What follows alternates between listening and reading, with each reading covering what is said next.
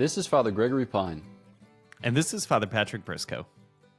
And welcome to Guestsplaining. Thanks to all those who support us. If you enjoy the show, please consider making a monthly donation on Patreon.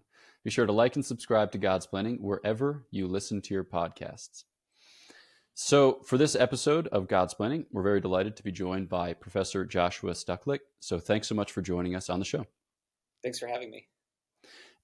For our listeners who do not yet know you from maybe your contributions to the Thomistic Institute podcast, would you say just a brief word as to who you are and where you are and what you do? Sure. So I am a professor of philosophy at the University of St. Thomas in St. Paul, Minnesota.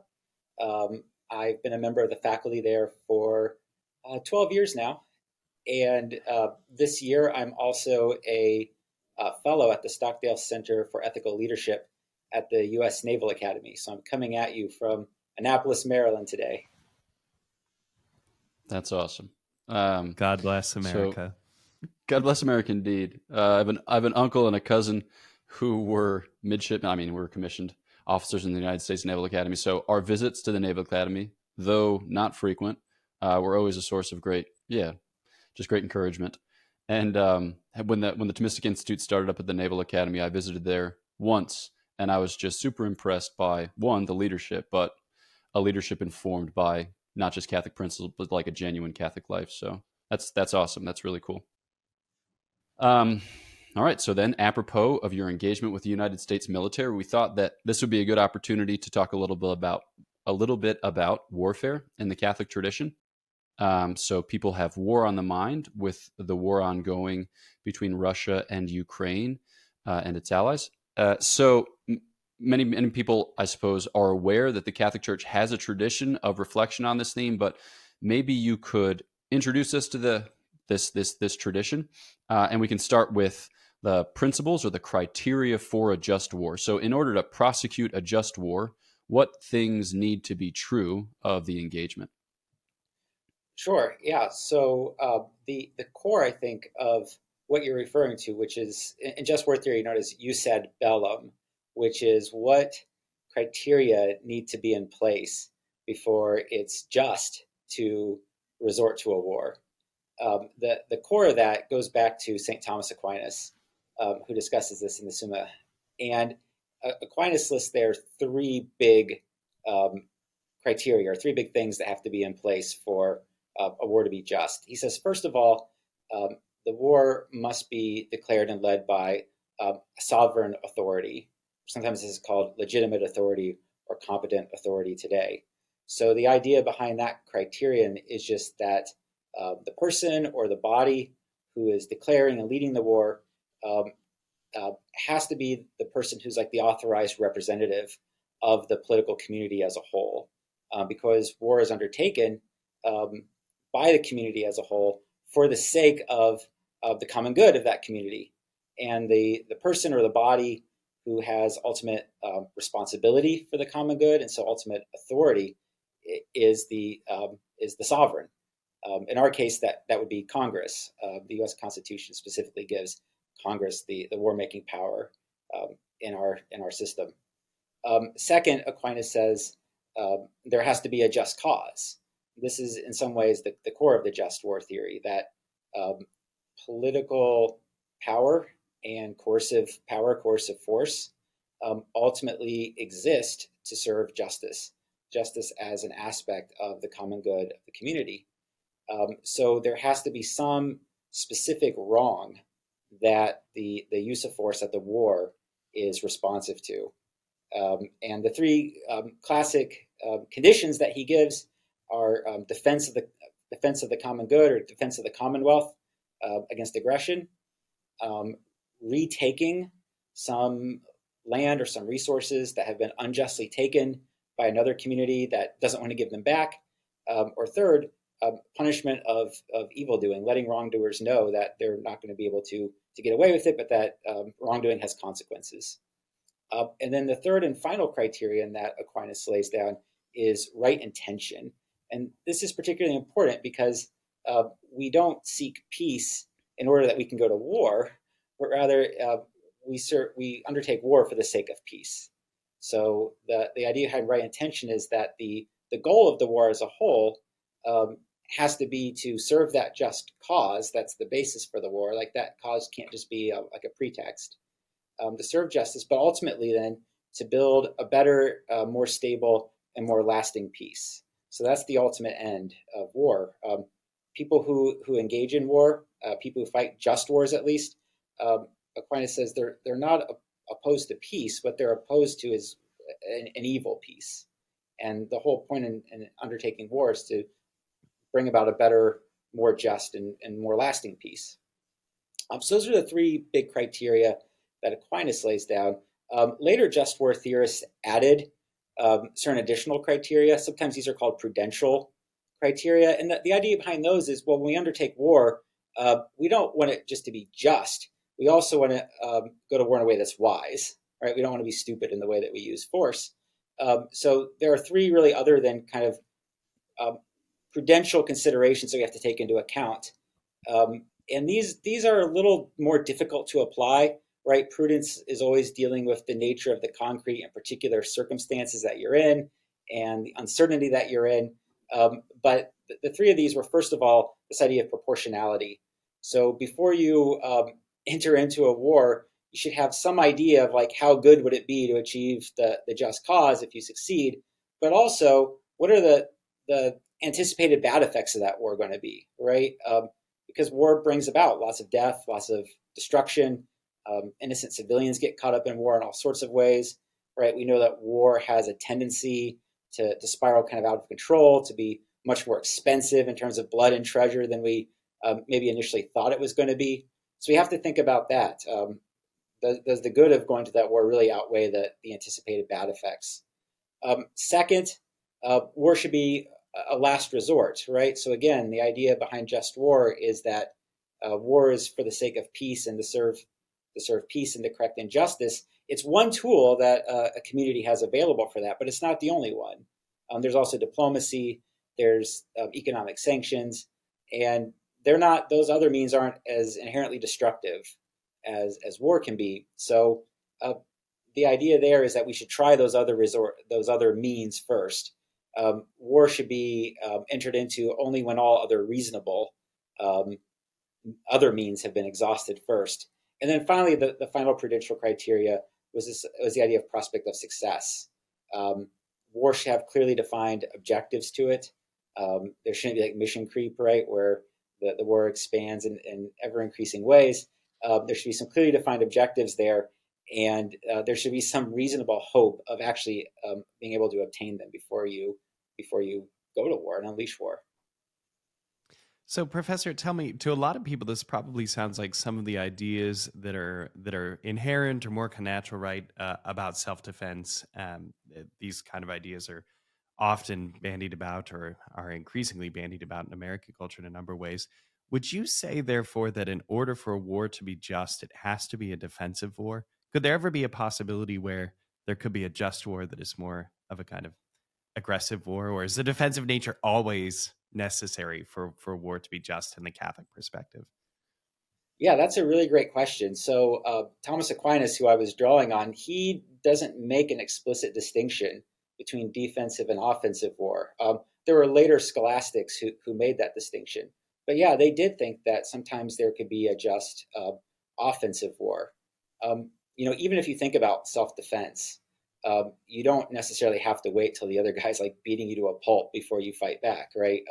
If he's making at you with a menacing look on his face and says, I'm going to kill you, you can strike the first blow in that sense. But I think what's really key to the just war tradition isn't that war is necessarily defensive, but it's always responsive, right? There always has to be some precedent injustice that is responding to it. It could be that an invasion is ongoing or it's imminent, but there can be other just causes there as well.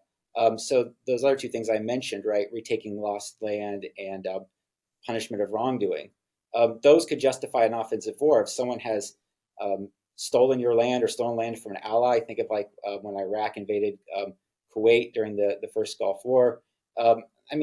Sometimes that's categorized as like a collective war of self-defense, but really, Iraq had already taken Kuwait, already conquered it. we were then going in to liberate it, right? To retake that land that had been unjustly taken. So it doesn't matter necessarily like if you're striking the first blow or not, but it does matter that there is some precedent injustice that you're trying to correct, that you're trying to respond to. So it's interesting in this conversation. You broach the topic, or one broaches the topic of responsibility. So obviously, in American geopolitical history, there's this ongoing debate as to how isolationist or interventionist the country should be, which dates back to its, kind of to its founding. And that's always on the table, it seems, when we're talking about economic matters, but especially when we're talking about military matters. And so, like from a Christian perspective, we don't believe in some thin universal ethic of kind of vague brotherhood. We have a very keen sense of our responsibility, but we also recognize certain limitations to it. When you live on a planet with 7 billion plus people, it's like I can't vindicate all their rights at the same time. I need to choose a couple. So maybe could you just expand a little bit about this theme of responsibility, how it comes into play in the conversation, and how we might think, because it's a place where we can really get overwhelmed by rhetoric on the one side or rhetoric on the other, which becomes very emotionally charged or anecdotal. How can we think more responsibly about responsibility? Yeah, great. I mean, that's a really huge question. I don't think there are any like good, easy, cut and dried answers here.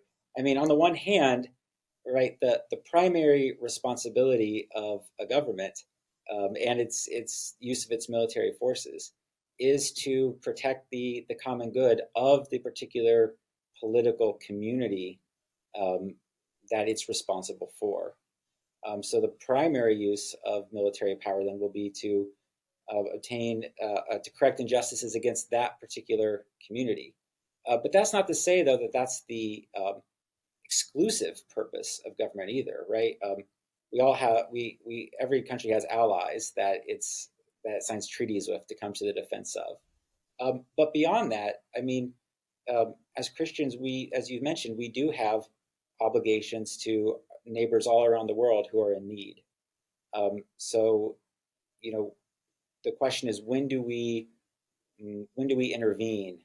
Maybe in other countries where their governments are perpetuating injustice, where their governments are letting massive injustices go on.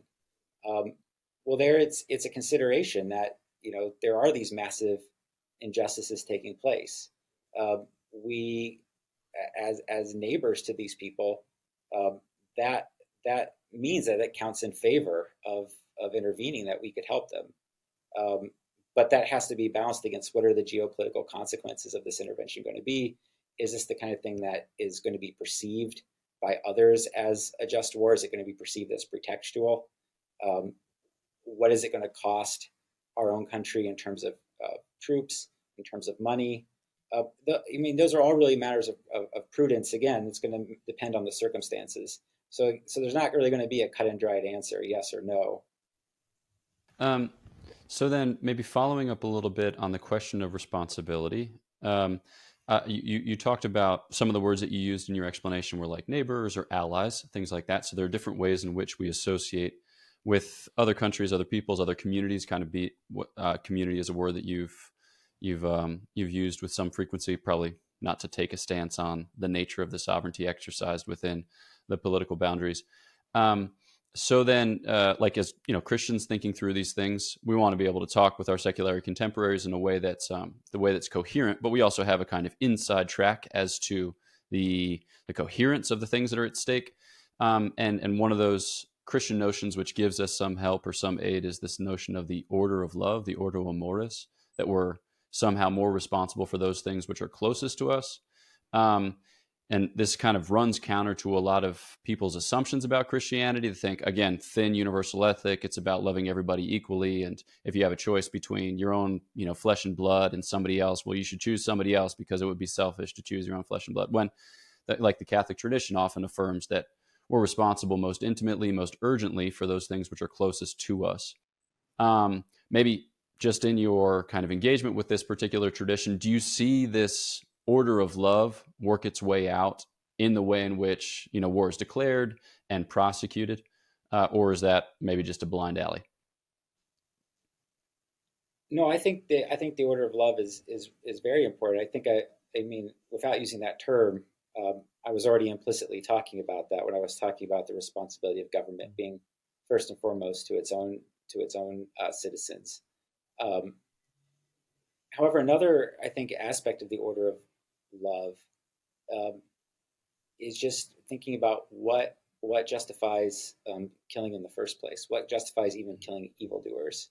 Mm. Obviously, we can never intentionally kill innocent people, but especially people who come from the tradition of pacifism often wonders what could possibly ever justify even killing the guilty, even killing wrongdoers. And I think what you see in the Catholic tradition, and especially in Aquinas, here bringing in the idea of the order of love. And one idea is that there's also different kinds of goods that can be loved in different ways. One is the private good of an individual, yourself or your neighbor. But another sort of good is the common good of the community as a whole. Um, and Aquinas, I think, is very explicit that common goods are to be loved more than individual goods. Of course, the greatest common good of them all is God. This is why we should love God above all things. But we should love the common good more than an individual good. And what happens in war is that the common good of the community includes as an aspect justice, order, and security. And a wrongdoer has put himself or herself precisely in opposition to that overall order of the common good. And so now we have to choose: do we choose their good, or do we choose the good of the community as a whole? And it may be right that um, the only way or the most expedient way to preserve the common good as a whole is precisely through expelling the wrongdoer. Um, this is how Aquinas justifies capital punishment explicitly, right? He uses the analogy of a body which is a whole and has parts. In general, we should love all the parts of a body as well, but it may be that a certain part, like a hand, has become infected in some way, and the only way you can preserve the whole is precisely through amputating the part. In that case, the good of the whole is going to have precedence over the good of the part. And you would say the same thing. This happens in capital punishment as well, where the good of the whole community is taking place over the good of the individual who's receiving the death penalty. Um, Now, lest that sound like it's kind of going in a utilitarian direction, right? The needs of the many versus the needs of the few. It's not quite like that, because for Aquinas, the good of the whole precisely is justice. So those kind of considerations they're never going to justify killing an innocent person in order to preserve the good of the whole. If the good of the whole is justice, then killing an innocent person precisely damages the good of the whole, because it's an injustice against them. So war itself is justified in part by thinking about the idea of the order of love. So one of the things that we're facing today, Professor, right, is how warfare has evolved since the time of St. Thomas Aquinas. Can you say a little bit about how Catholic principles in just war help us to limit or navigate the developments in modern warfare? I'm thinking particularly of, is it ethical or not for Catholics to use drones, for example? Does technology like that affect the moral evaluation of warfare? Yeah, well, that's a great question. We need to distinguish between high level, more abstract philosophical principles, which remain the same over time, and then how do we apply those in concrete circumstances. So whenever we're talking about a particular act during war, like the use of drones, you turn to another aspect of just war theory. At the beginning of this podcast, I was talking about the use ad bellum, which is justice in resorting to war. But the just war theory also has a whole list of different criteria to think about or to apply when it comes to conduct during war. This is called the jus in bello, or justice during the war. And perhaps the most important principle in the jus in bello is called the principle of discrimination. And the law of war, which in some ways tracks just war theory, jus in bello, it's called distinction. But the idea behind this principle is just that in general, war fighters like soldiers, right, airmen, they have to discriminate between legitimate and illegitimate targets. Legitimate targets are military in nature. There are opposing combatants, military equipment, but non-combatants, those cannot be directly targeted or directly attacked in terms of war. And I think that follows just from the whole basic rationale behind the just war theory in the first place. Because if you remember that the whole idea of the just war theory was we're justified in going to war to correct some kind of wrong. And Francisco de Vitoria famously says, well, an innocent person has done you no wrong. So you're not licensed then to attack the innocent. You're only licensed to attack the people who are engaged in the wrongdoing.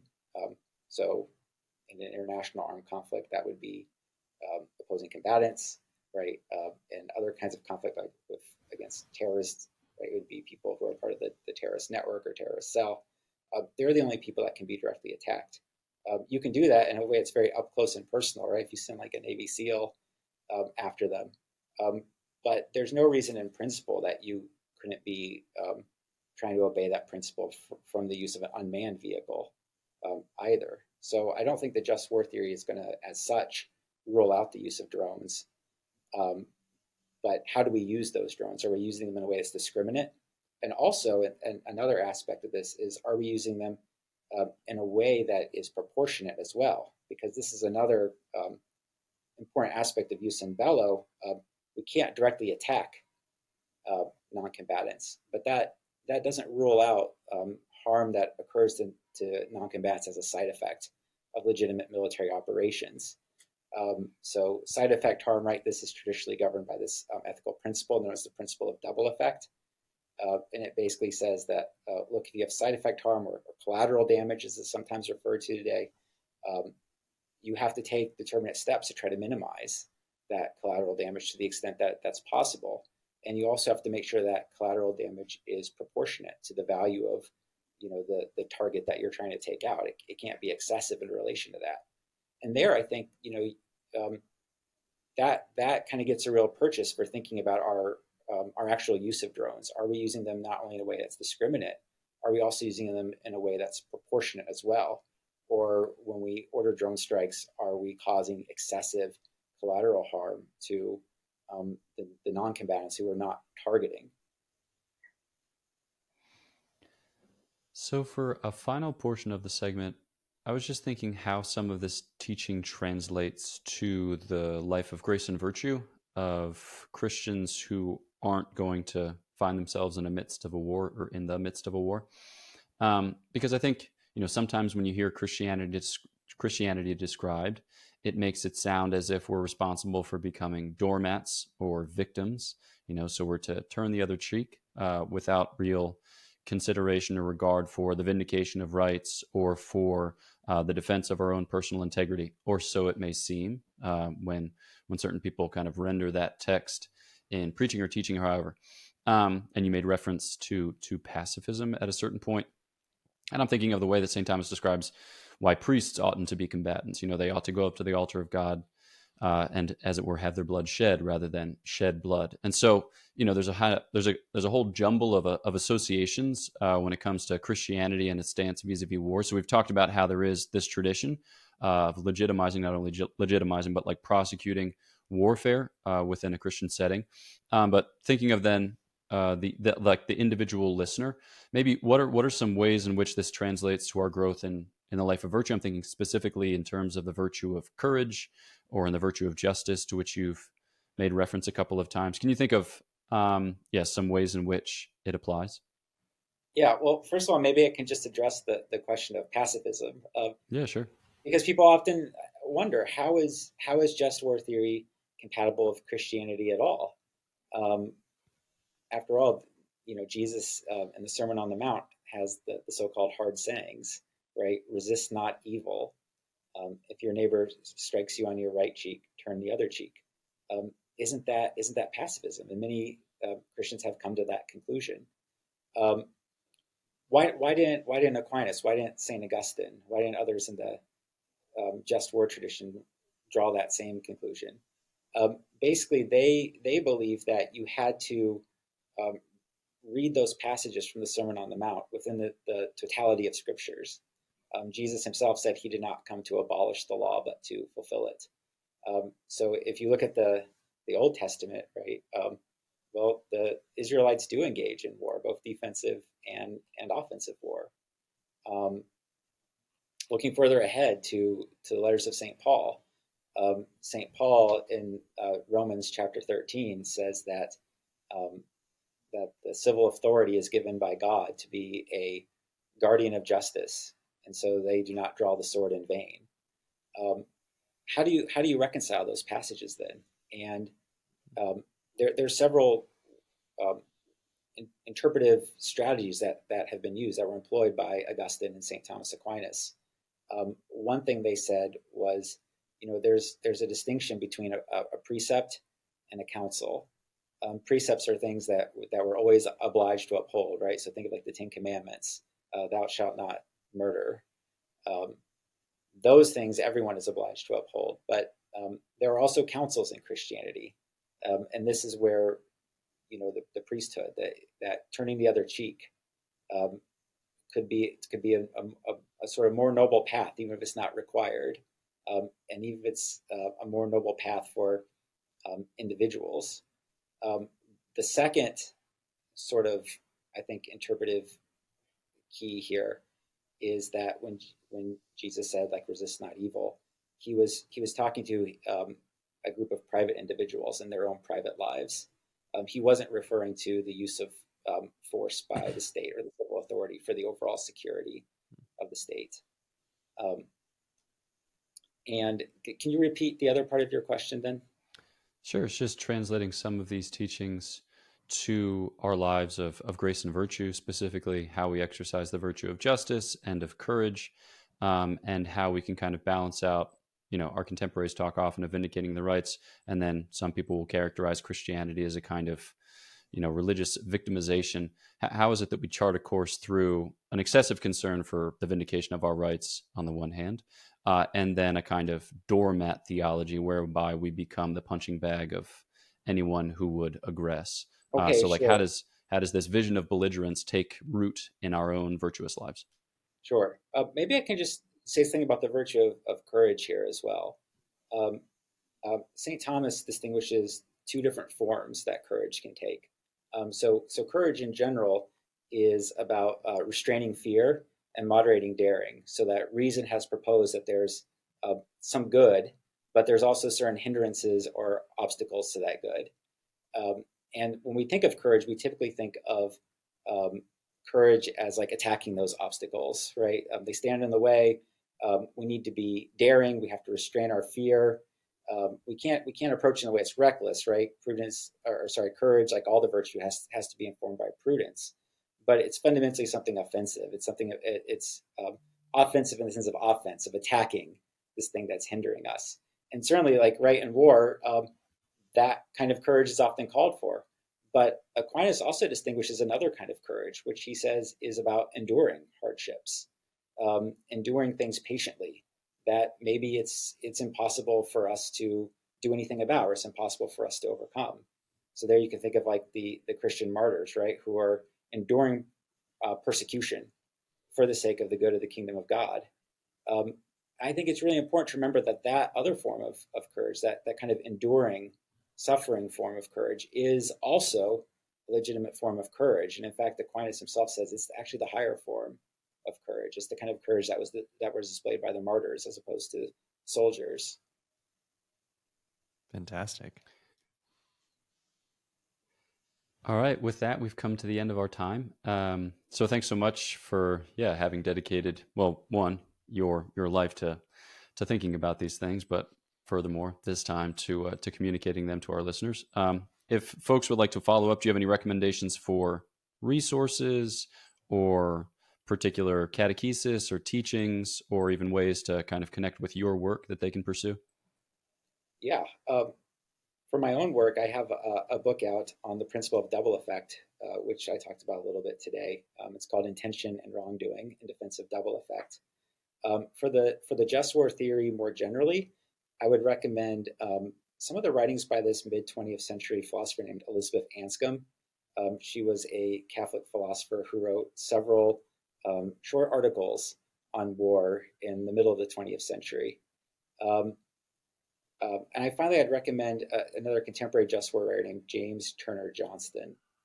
He has several books on the just war theory I think are very consonant with the whole Catholic intellectual tradition.